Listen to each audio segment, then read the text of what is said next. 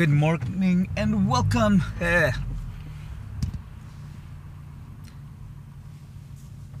Good morning. Welcome to the Fatherhood Experience podcast.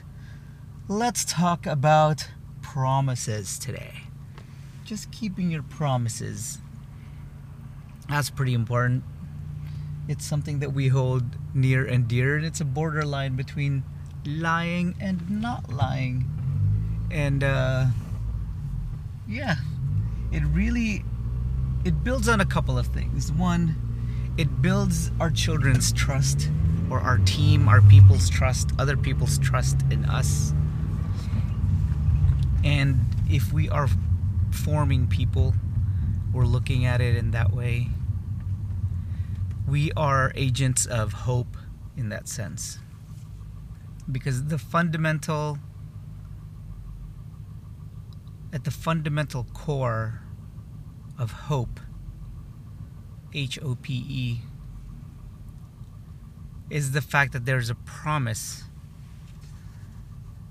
in your mind, whether you created it or whether someone told you about that promise, that it's going to come true. Hope is something that we look forward to, that we believe is going to come true. And innately it's going to be something better than it is today. It's going to be something that we envision or imagine in the future. But at the base of that, it is a promise that is coming true. So the strength of that hope is going to be based on our children's experiences of a promise and then it coming true. Now, as a parent, this is a very tricky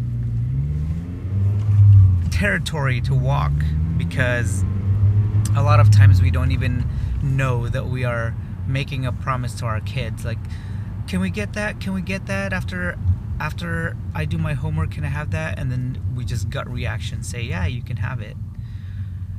Or we promise them as a carrot at the end of a stick, a reward, so that they do whatever we want to tell them. Yeah, you can have 5 hours of Minecraft time, just do your homework. And a lot of times we have no intentions of keeping that promise. We just wanted to get what we wanted out of the situation. That's not good, because we are weakening the muscle that they use for hope. So to strengthen the muscle that we use for hope and our children use for hope, we have to keep our promises, one, doable, two, we have to make them intentional. So when we promise something to our children, it has to be an intentional promise. Like, there has to be a target or objective to it. And don't overpromise anything. So promises should not be cheap. They should not be easy to say, and it should cost you something to make that promise. Now, if it's a promise for homework, if it's a promise for something trivial, then the promise has to be equivalent to the task that you are exchanging it for. And hopefully that we're not usually put into that situation where we're always having to exchange a promise just to get our kids to do something. If you're in that situation, then yeah, you're already in a tough spot, because the factor that is at play there is that your kids don't think you're doing things for them. They think that you just want to get something out of this, and so yeah, they'll make a deal with you. They feel like they get entitled, that they have to get something for something else. And And what we want to instill in them is that we will fulfill our promises whether they give us something or not. And that's at the base of that, that is unconditional love. That we promise to keep you fed, keep a house over your head, and a couple of other exercises that we say. And these are the patterns or traditions that we do all the times that they start to expect. So hope is the big picture. Keeping promises is the foundation of that, and the foundation of being able to keep promises is really building expectations. So creating a pattern in your daily life. Like in our house, snuggling in the morning is one of those patterns. You just always snuggle in the morning. And another thing is that if I have time, then I will stay home and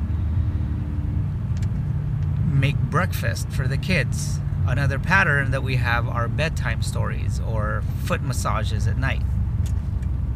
So these are expectations that the kids can fairly accurately expect is going to happen every single day. And based on those data points, or based on their experience of these daily expectations that they always happen, then they can kind of extrapolate that my dad's consistent. My dad there's something else that is structuring what my dad does, not just his whims and not just his emotions and feelings. He's not just erratic, because there's a pattern. He's dependable and predictable. Now, if someone is dependable and predictable, now when they give us a promise, we can safely say that they're gonna most likely deliver on those promises because they are predictable and there is a standard that they're living up to. So now the long-term investment into the muscle of hope is